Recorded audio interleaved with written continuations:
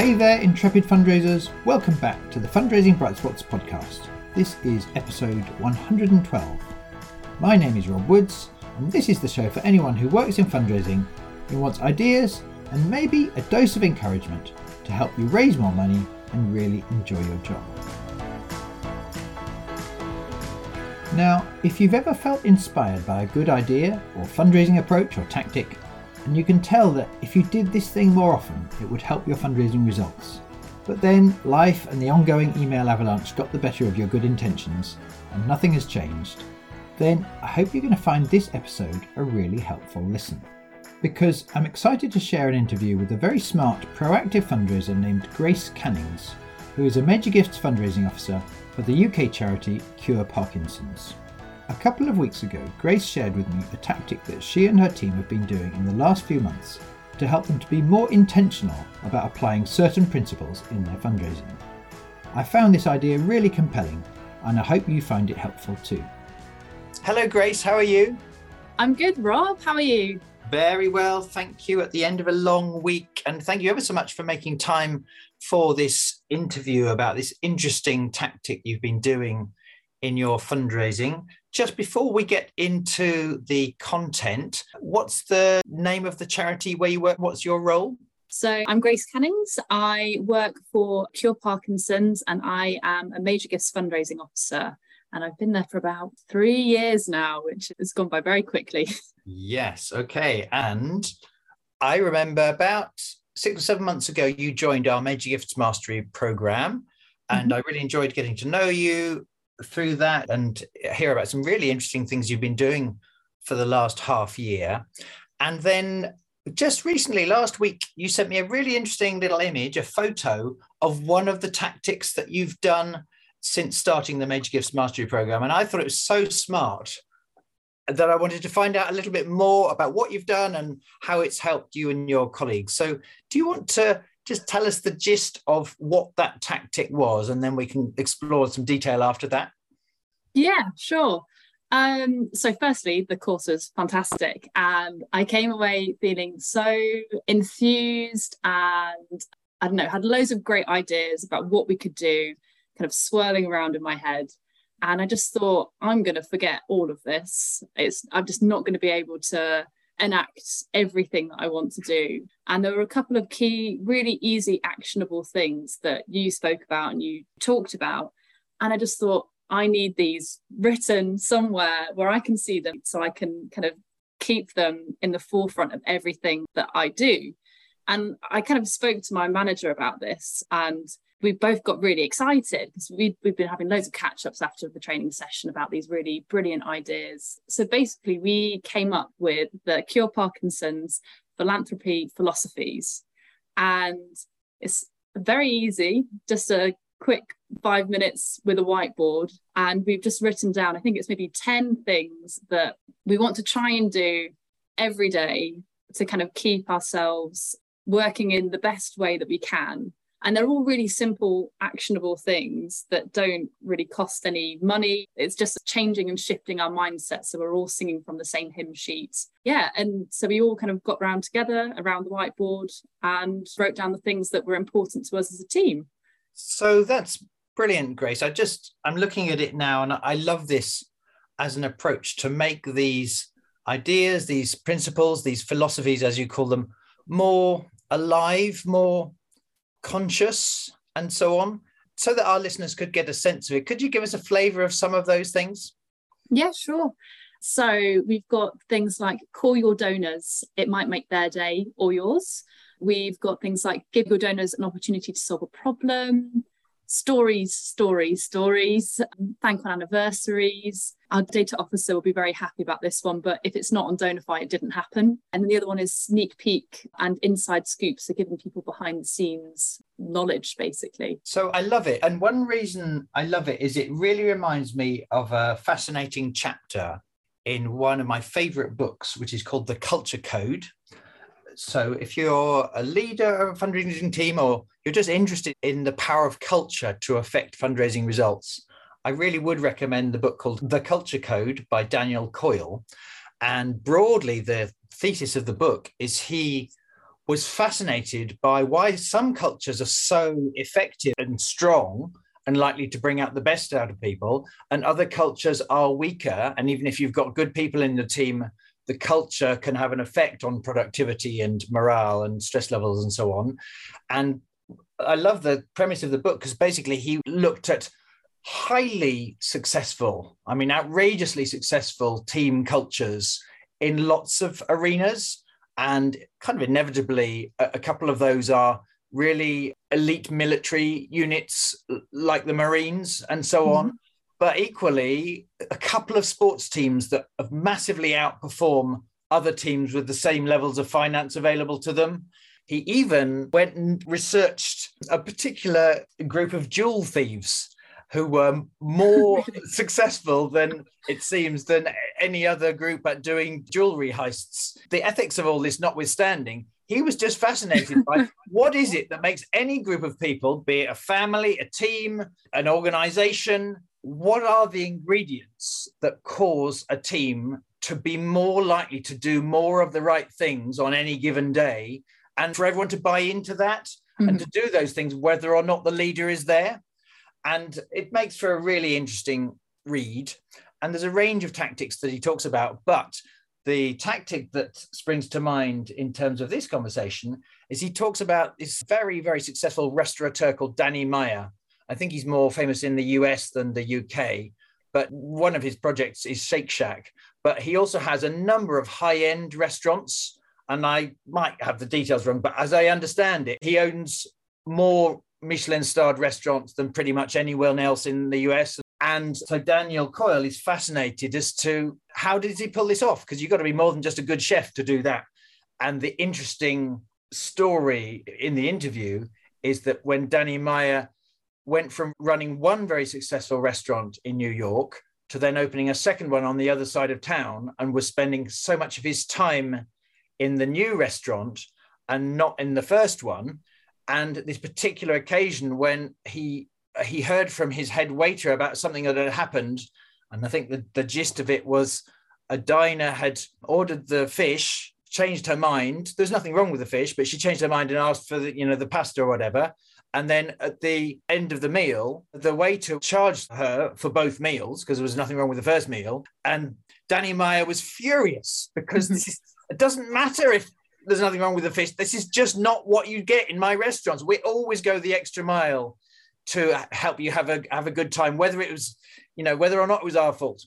Anyway, in that moment, he realized it wasn't the waiter's fault that the waiter didn't think the way Danny Meyer does. And he realized it's not enough for me to be a good chef or good at creating a beautiful decor in a restaurant. My real job, if I really want to help lots of people enjoy lovely meals, is I have to work out ways for, even if I'm not in a restaurant, for people to know what to do and to know why to do it to a certain standard.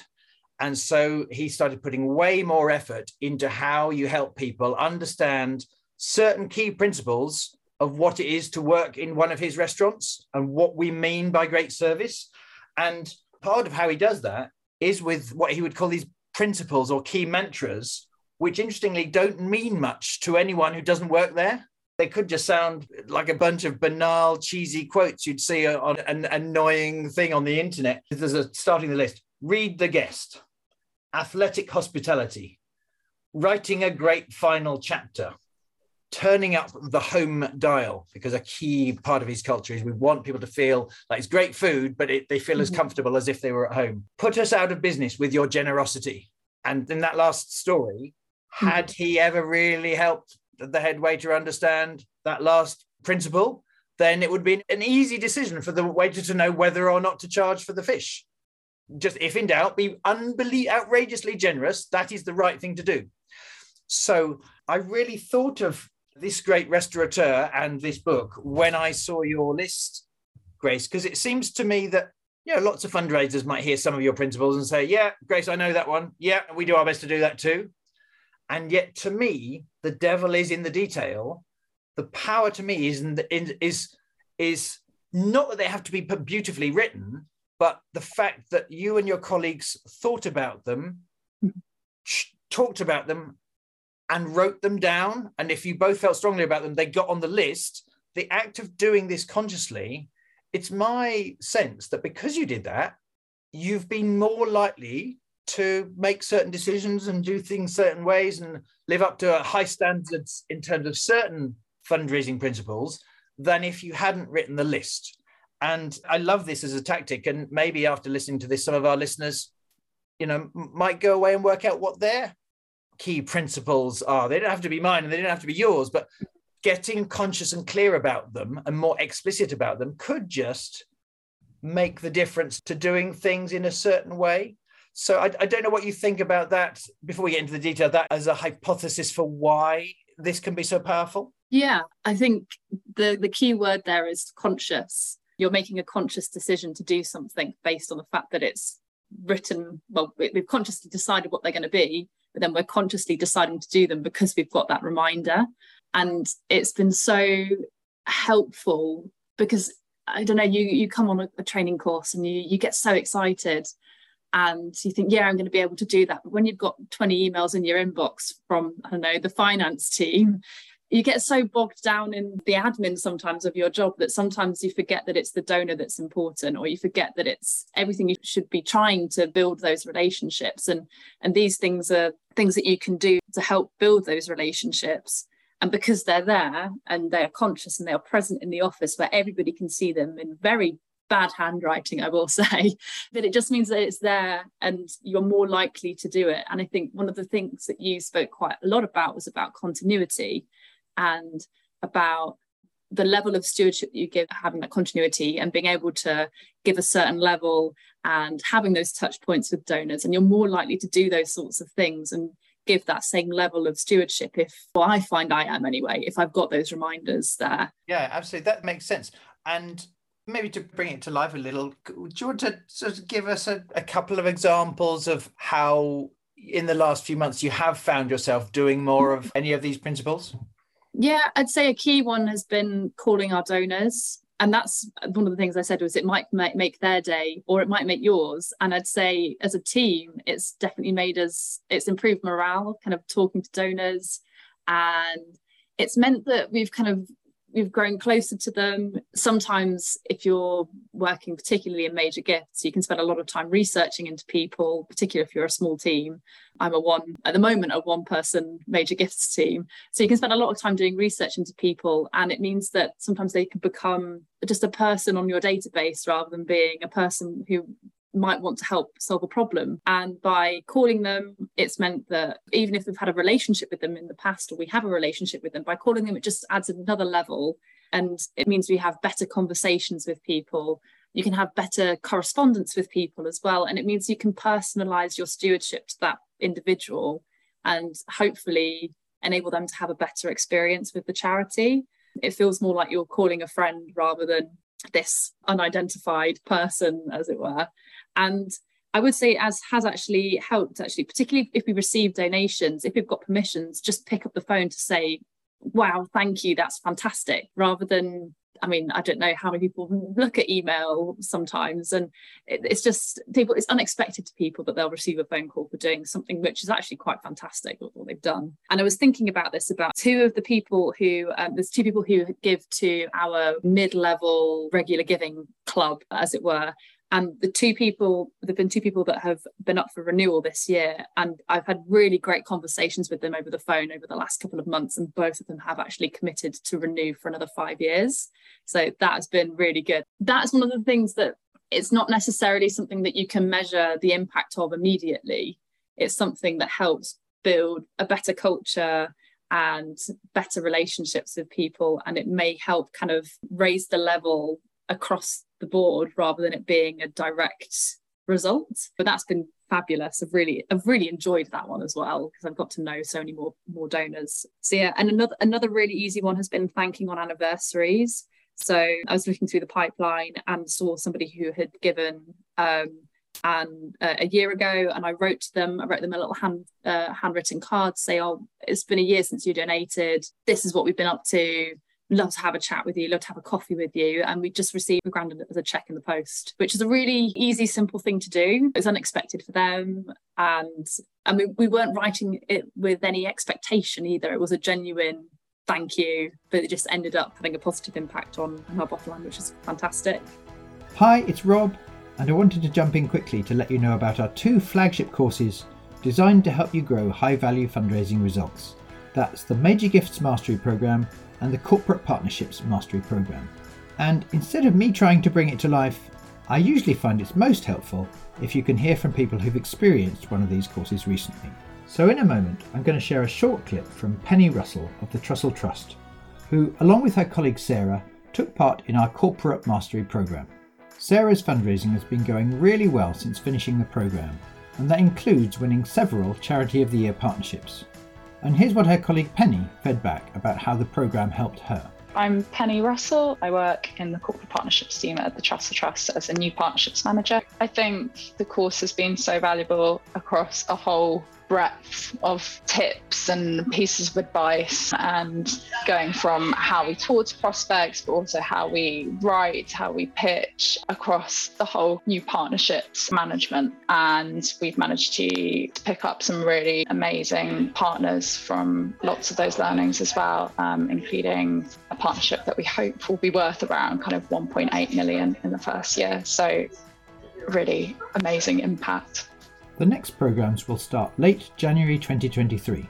So if you'd like to find out more about either the Corporate Mastery Programme or the Major Gifts Mastery Programme, go to brightspotfundraising.co.uk/services.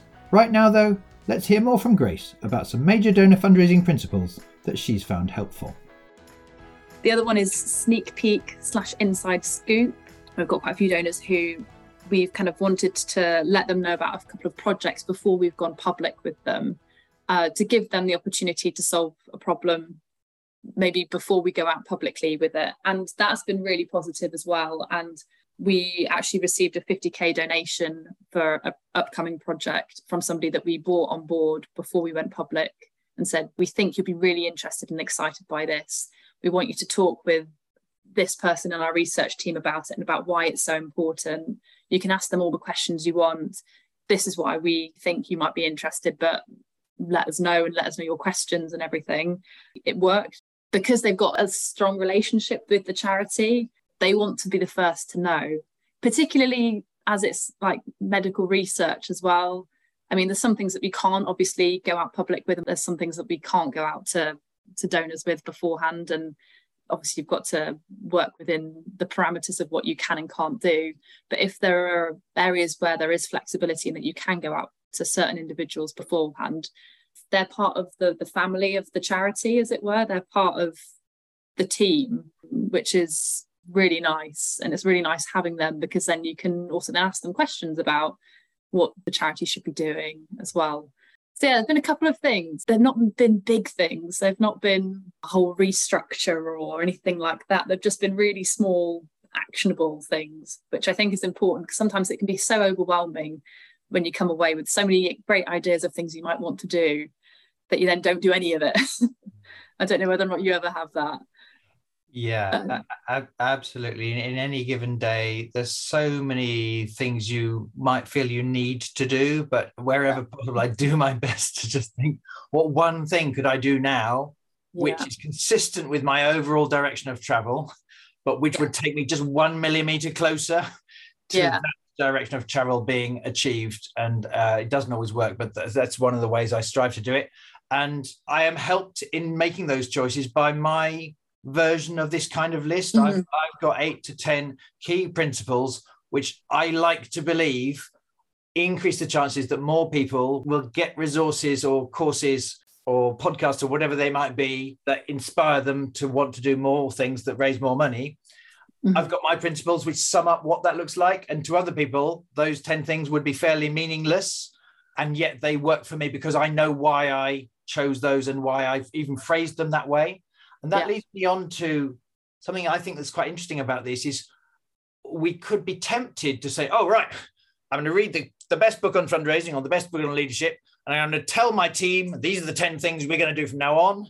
And then we could be disappointed if a month later, nothing had changed, people weren't following through. It seems to me that a major reason why yours have had an effect is that the 2 or 3 of you in your team you talked about them, you chose them together, you explained why this one is more important than that one.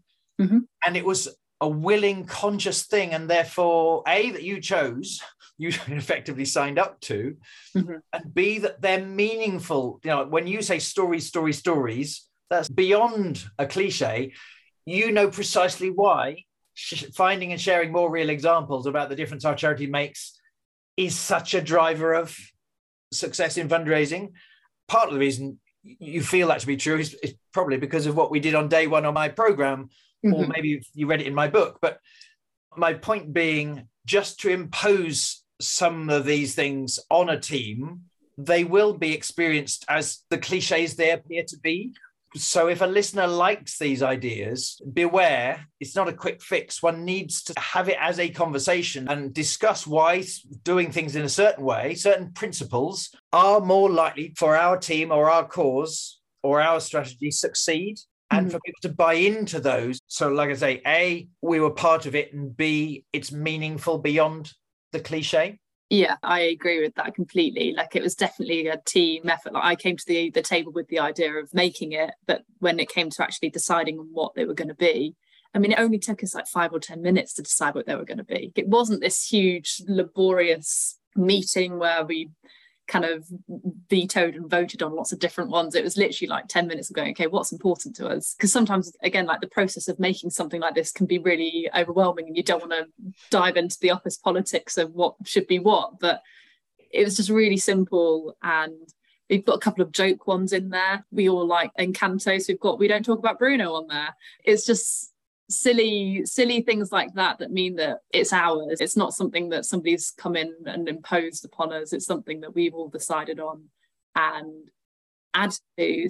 So like, as we continue and develop as a team, as we get more people involved, I mean, there may be more that get added on, the more we learn together as a team. Like, it's not a fixed thing, it's just something that we can use to help align us. But also at the bottom, so we've got like the 10 philosophies, but then at the bottom, we've also got 2 lists of what do we want our donors to feel when they support us, and how do we want to be as a team to achieve that. And like, we've kind of put in some words, kind of like hopeful and collaborative and things like that. And again, they are so corny, but they mean something to us, so it's fine. Again, you kind of don't want it to be, I don't know if there's like that classic work posters that you used to get that have like a picture of a tiger and then they've got motivation underneath them. That feels really uncomfortable and stuffy. And for some teams it might work, but for me, I find that a bit painful.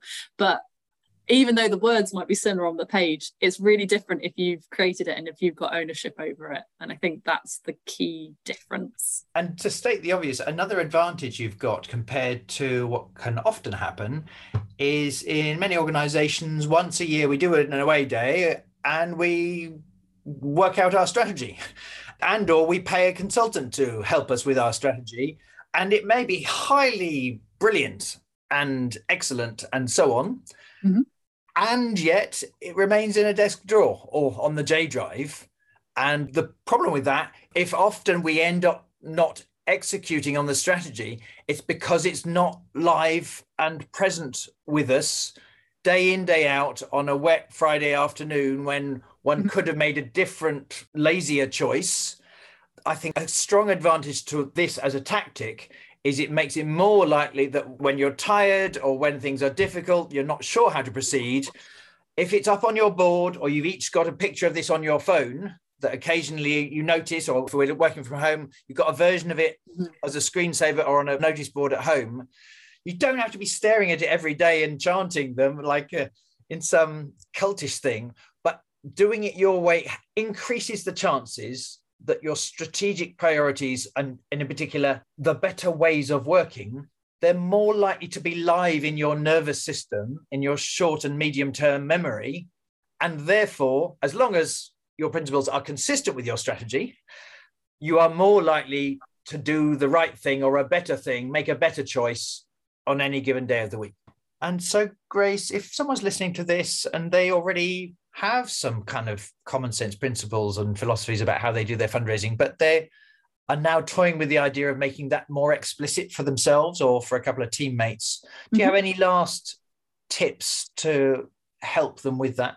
Yeah. So I'd say number one is don't overthink it. It doesn't have to be an away day. It doesn't have to be a big long team meeting. Just get something on paper or get something on a whiteboard. And in fact, the beauty of a whiteboard is if you want to change a word, you can just swap it out and it doesn't matter. You can change this and it can evolve. It doesn't have to be fancy.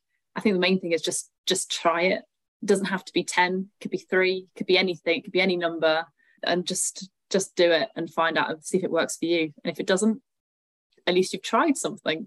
Yeah. And at the very least, you've asked yourself, what is important? What do I believe about what good fundraising looks like? If that can be an ongoing reflective process, I really think it can't do any harm at all to your practice and your ongoing decisions about how you do things. And just after you said that, I remembered when I interviewed the brilliant Emily Casson, who's such an experienced fundraiser in the digital space. And when she talks in earlier podcast episodes we did about her 4 key principles, really short, sharp principles that have been her mantra for fundraising teams she's looked after.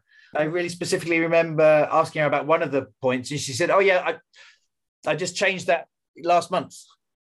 It's always evolving, Rob. If it's not working, if you can make it better, do that." I guess one caveat is don't go on and on to a point where there are 36 principles, because then they'll cease to be meaningful. They'll turn into grey slush and you'll feel like they're cliches. So that's my one caveat. So keep it not too many, but just ongoingly, this is a conscious process of getting clear how I want to do my job.